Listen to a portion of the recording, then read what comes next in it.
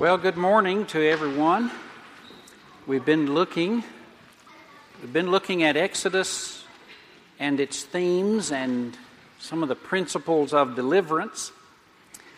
I want to take as our text today Exodus chapter 2, verse 24. And I want us to talk about the people of God or the children of God. Who are they? Exodus chapter 2, verse 24. And God heard their groaning and remembered his covenant with Abraham, Isaac, and with Jacob. Who are these people? Their groaning, that's the children of Abraham, Isaac, and Jacob. The descendants of Abraham, Isaac, and Jacob. And God has come down to deliver them. They have been in bondage in Egypt. And God is a God who intervenes. But in whose life does he intervene? It's the descendants of Abraham, Isaac, and Jacob. Begin with this story. Abraham Lincoln, back in the early 1800s, was a storekeeper in Illinois. And one day he always wanted to be a lawyer. And he always wanted to have a copy of Blackstone's Commentary on the Law. And so he didn't have any money to buy it. It's very expensive. I think he talks about having 50 cents in his pocket, and that was all the money pretty much that he had. And a guy came by in a covered wagon, and he looked very poor. His wife looked very hungry, and he said, I'll sell you this barrel for 50 cents. And more out of compassion than anything, he gave the guy 50 cents for a barrel. And then he took the barrel, and as the guy drove off with the wagon, he looked down into the barrel, and in the bottom of it, he saw a bunch of papers. And he reached down, and he pulled out Blackstone's Commentary on the Law. The very thing he'd been wanting. And he said, I stood there holding the book and looking up to heaven, very impressed that God had something for me to do, and I needed to get ready. Now, he wasn't even a Christian at that time. He became a Christian only later when he became the president. But I wonder if you've ever had that sense that God came down to you. This is what you have. This is the experience of the Exodus. In chapter 3, it says, I have come down to deliver them. That there's a sense of circumstances that God himself has arranged that just seems to interrupt the flow of your life. This is what I want to talk to you about today. Because this is the way God has touched the hearts of these people. He tells them he heard their groaning and he remembered his covenant with Abraham, Isaac, and Jacob. Why does God do this to us? Why does he intervene? Why does he step in? Why does he interrupt? Why doesn't he just leave us alone? Sometimes we wish he would. In Exodus 6:6, he says, I'll take you out of Egypt and bring you into the land that I promised to give to Abraham, Isaac, and Jacob, and I will give it to you for the possession. I am the Lord. The basis of the Exodus is the promises God made in Genesis. See, God made promises in Genesis. Abraham, Isaac, and Jacob. He made this covenant with Abraham. You probably remember Abraham. In the first 3 chapters, Adam sinned and brought a curse on the ground. Remember that verse? Genesis 3:17. Cursed because he took the fruit of the tree, disobeyed God, lost the Garden of Eden. Cursed is the ground, the ha-adamah, the ground, the earth, the soil. He says, cursed is the ground because of you. Now, in Genesis 12, when God calls Abraham, he said, Abraham, I will bless you, not curse, but bless you, make your name great, and you will spread the blessing. And I will bless them that bless you, curse those that curse you, and in you shall all the families of the earth, ha-adamah. Same word. Look, Adam brought curses upon the earth. Abraham is like a new Adam. He brings blessing upon the earth. Same word. He's a new Adam, bringing a new creation, a new order, and a new people. And everyone connected to Abraham becomes the blessed. And God intervenes. So when God sees his people, the descendants of Abraham, groaning in Egypt in bondage, it says he remembered, chapter 2, verse 24, his covenant with Abraham, Isaac, and Jacob. Now, I don't know if you've read their stories lately, but Abraham is not exactly a paragon of virtue. He goes down into Egypt in Genesis chapter 20, verse 2, and his wife, Sarah, is evidently very pretty. And so the king in Egypt there sees her and says, hey, I want her in my harem. And Abraham's like, whoa, this could be dangerous to me. And so he tells Sarah, lie and say you're my sister. That way they won't kill me. And that's not a great husband you want to be around in a crisis. This is the guy God, and this is after God made a covenant with him. And his son Isaac in Genesis 26, verse 6, he goes down into Egypt, does the exact same thing, like father, like son. He tells the king of Egypt there, he said, that's my sister. You can have her. Just don't hurt me. And Jacob, the grandson, he was such a schemer that he lied to his father, Isaac, stole the inheritance that by birthright Esau, his older brother, should have received, so that Esau tried to kill him. And he had to run away from home for 20 years. And he picked up 2 wives and 2 concubines while he was gone. Now, you may think you're sinful. I doubt if there's a guy here that has 2 wives and 2 concubines, at least in the service.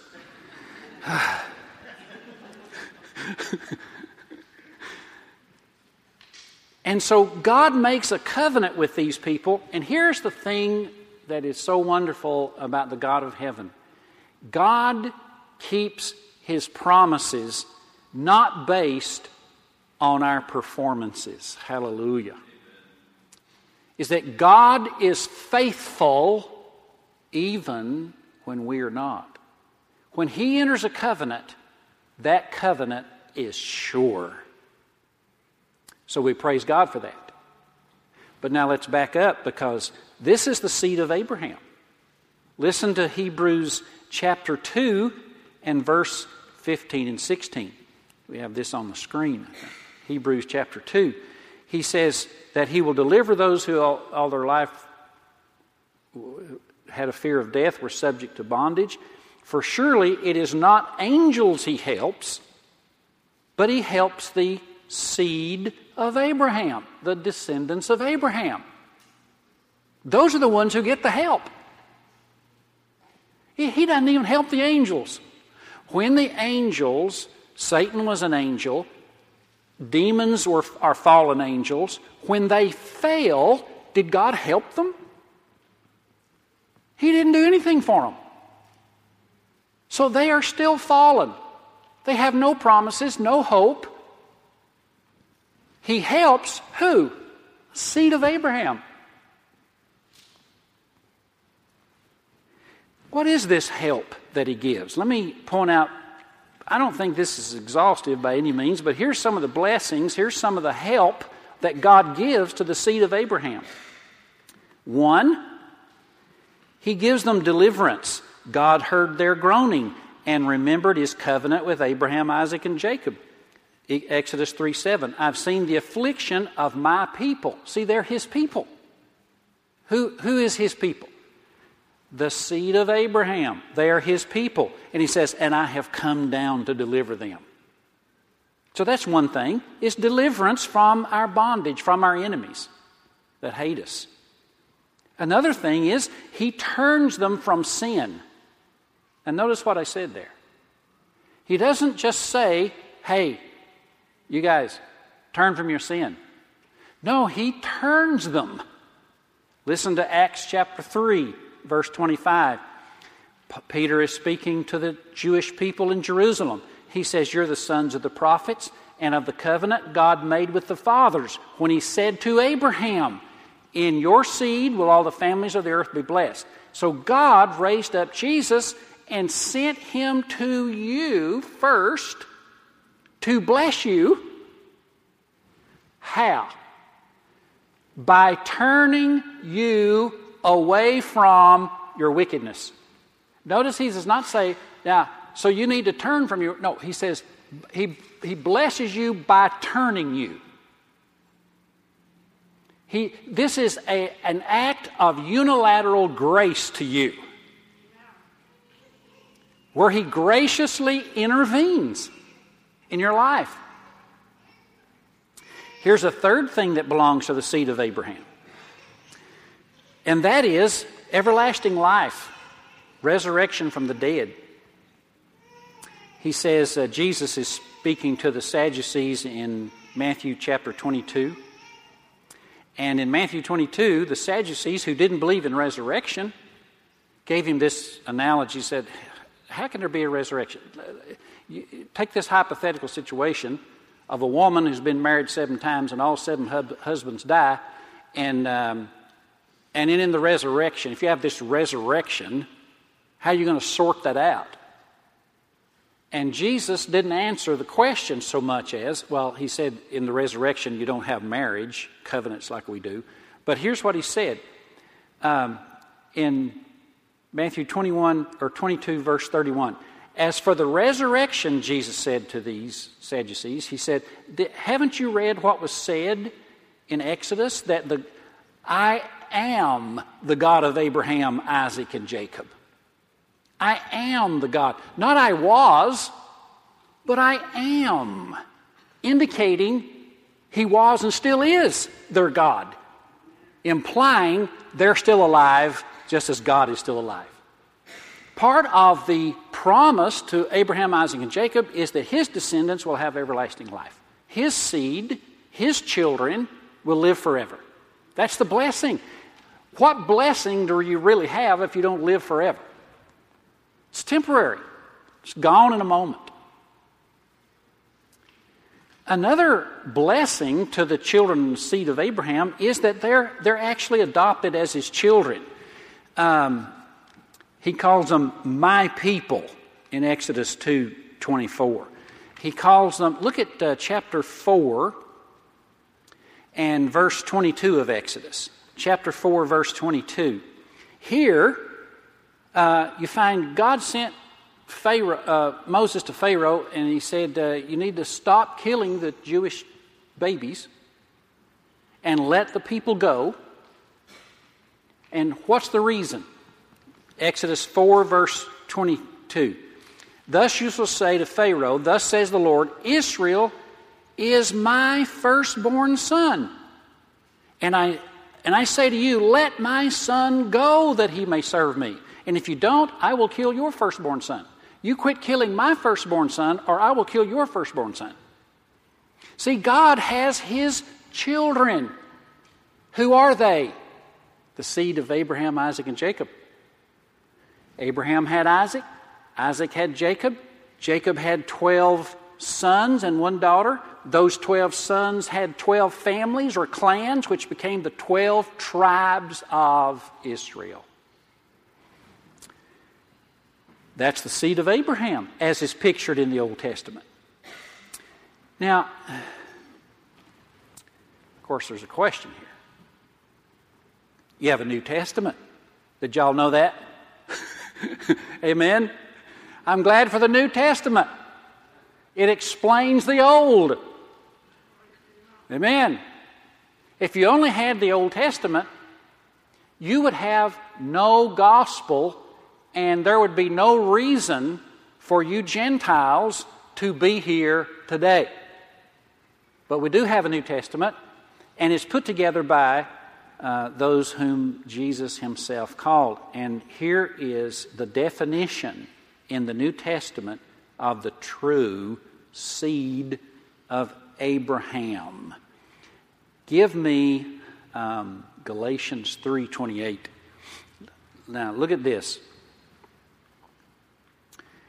There is neither Jew nor Greek. By the way, this is written by a Jewish man, Apostle Paul. There is neither Jew nor Greek, slave nor free, male nor female, for you are all one or all the same in Christ Jesus. And if you belong to Christ, Galatians 3:29, then you are Abraham's seed. Hallelujah. If you belong to Christ, what does it matter if we're Abraham's seed or not? Hey, Abraham's seed gets deliverance from their enemies. Abraham's seed gets rescued from sin, turned from their sin. Abraham's seed gets a resurrection and everlasting life. Abraham's seed gets to be adopted as God's own children. So everything matters as to who you are in Jesus Christ. Your identity in Christ is everything, for it's rooted deep in the Old Testament Scriptures. The true seed of Abraham, he says, is those who belong to Christ. I like the way the Living Bible puts Galatians 3:29. It says, and now we that are Christ's are the true descendants of Abraham, and all of God's promises belong to us. Amen. What promises? Deliverance, rescued from sin, resurrection of the body, adopted as sons. Now, Paul points out, this is in Romans 9:6, he says, not all Israel belongs to Israel. And he points out, not all children of Abraham are true descendants. And then he uses the illustration. Abraham, he points out, this is Romans 9:6-8, Abraham had two sons. Y'all remember this story? He had Isaac and he had Ishmael. Now, Ishmael was a descendant of Abraham. He produced the Arabs. All the Arabic countries come from Ishmael. The Jewish nation comes from Isaac. And he points out, he says, look, these are two different, they're both genetically from Abraham, but he said they're two different births, nature of birth. Isaac was born to Abraham and Sarah when they were very old. And they could not produce, like 100 years old. So if you're 100 years old, you're probably not going to have a baby, okay?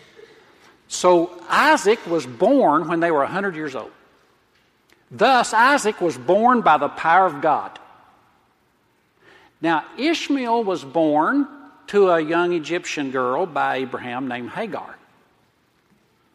Natural birth.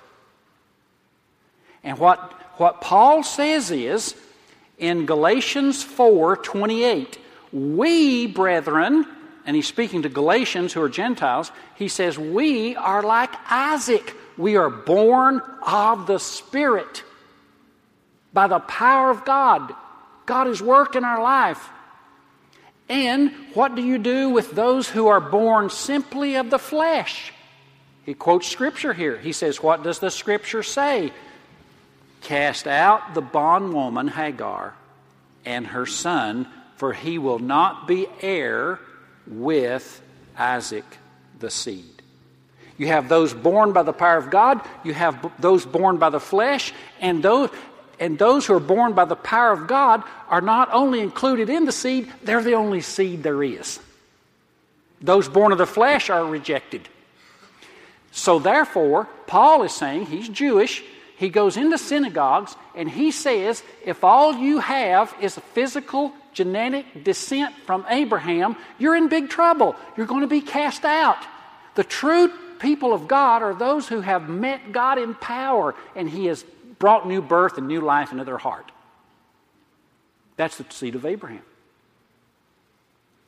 If you look back at these things that I have said that are part of belonging to Abraham, such as, for example, deliverance, God rescues believers in Jesus, those who belong to Jesus.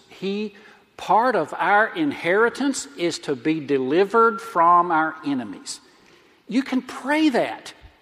I know some of you are like, you got some circumstances, you got bondage, you got enemies, and you can say, Lord, I have come to Christ. I belong to Christ. Part of my inheritance is that I am to be delivered, because that's what you do to the seed of Abraham. You deliver. You didn't come to help angels, but you came to help the seed of Abraham. Help me. Amen. That's the way you can pray, because you've come to Christ and you belong to Christ. What about turning from sin? You say, I've tried to turn from sin. Can't turn from sin. I struggle with sin. Illustration of Alvin York is a blessing to me, because he's from this little town in Tennessee. Alvin York, y'all probably hadn't heard of him. Well, he's from Tennessee for one thing, but also he lived and fought in World War I. And he is called the greatest hero of the First World War. He would go out, and he was about 6'2" and dashing, bold, brassy. And he would go out and he captured, on one mission, 132 German soldiers, captured them alive. That's not counting the ones he killed. He knocked out 35 machine gun nests by himself on one mission. That's the kind of guy he was. Well, he grew up in this little town in Tennessee, and he was, some people would say, a hellraiser. Get drunk, get in fights, gamble all his money away, and didn't care anything about God.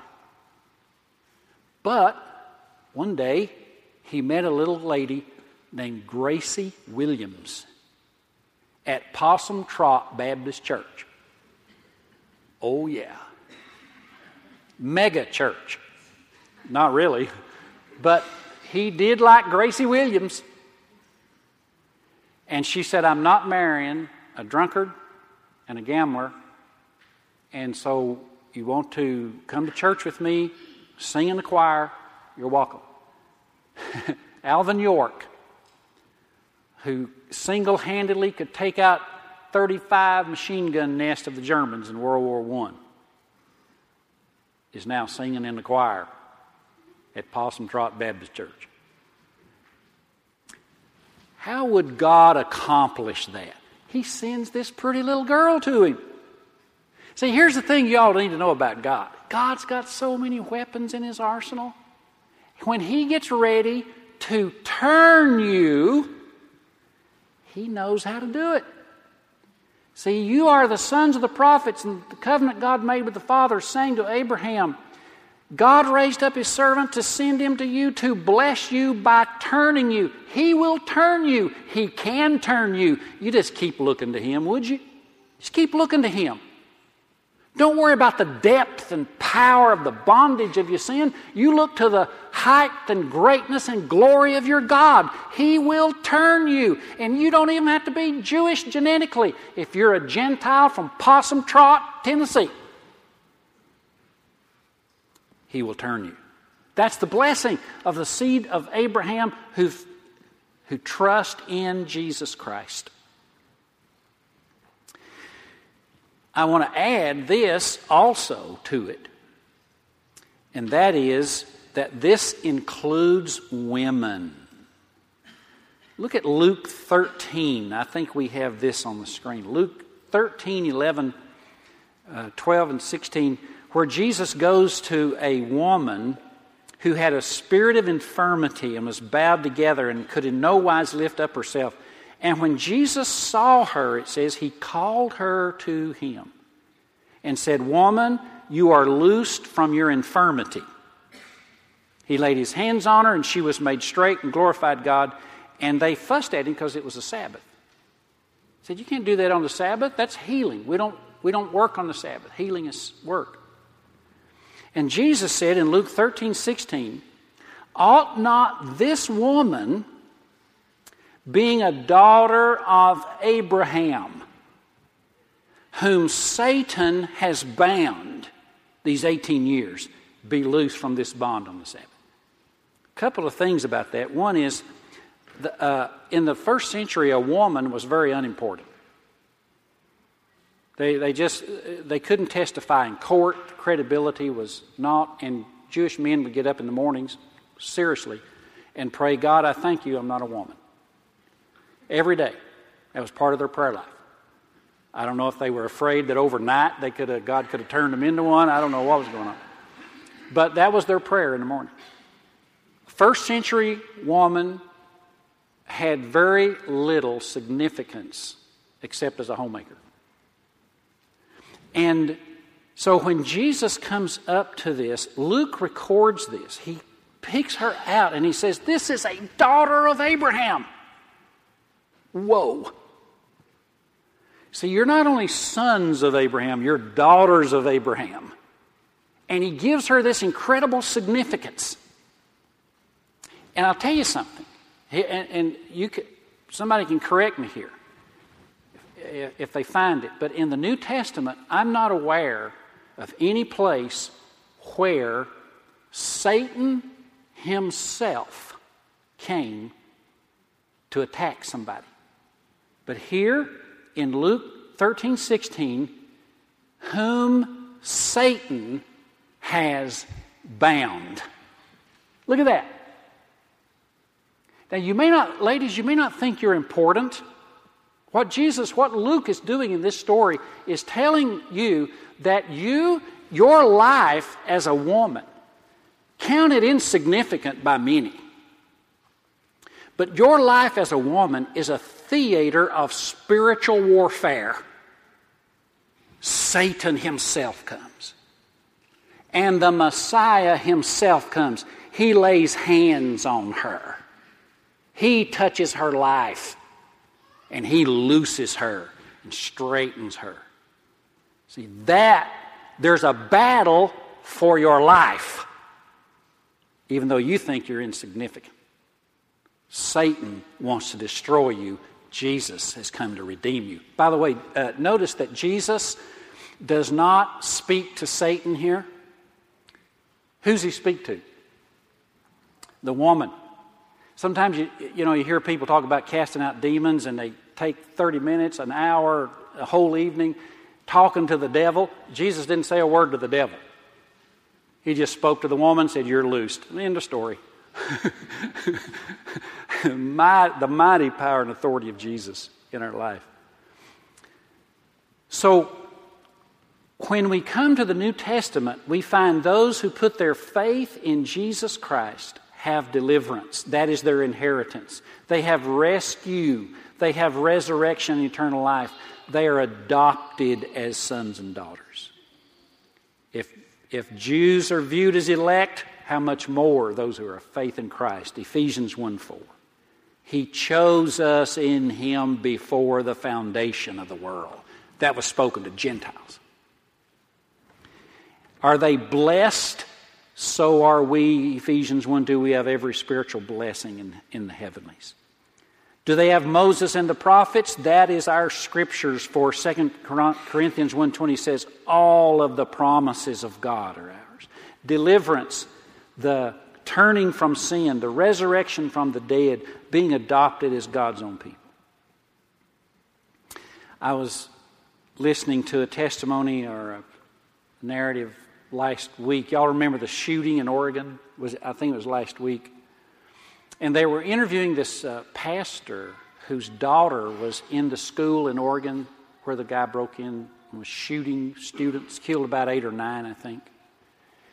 And as they were interviewing him, his daughter was actually in the room when the guy was shooting people. And she hit the floor at the sound of the gunshots, and he evidently shot one of the students who fell on top of her, and his blood got all over her, so the shooter thought she was dead. So he didn't shoot her, shot everybody around her and stepped over her.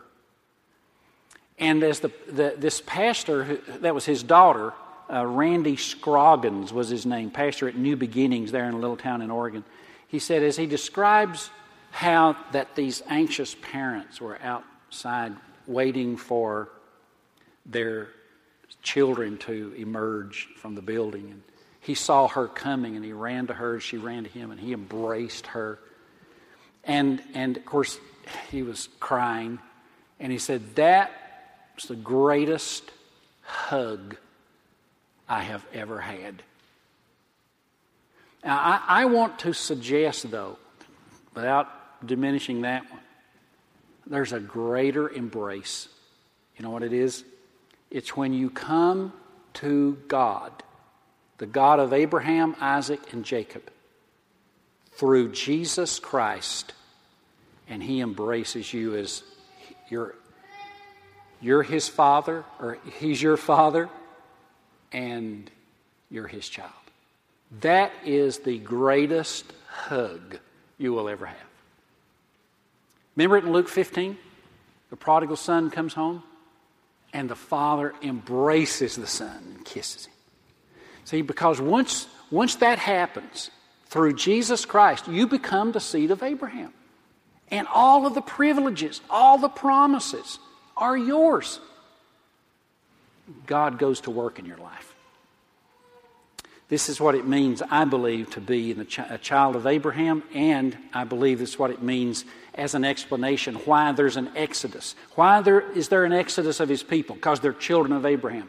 Why is there going to be a deliverance and a resurrection of our life? Because we're the children of Abraham through Jesus Christ. If you do not know Christ through His death and resurrection, put your faith in Him, I hope, and pray today. Let's pray together. Heavenly Father, we thank You so much for the day. We thank You that You are faithful to Your covenant, that when we become the seed of Abraham through Jesus Christ, You will keep Your promises. And so we give You our life, we give You our future, we give You our problems, we give You our tomorrows, we give You our failures, we give You our sins and our sinfulness. We give You everything. For we have put our faith in Jesus Christ. And now we look to You. In Jesus' name we pray. Amen. Amen.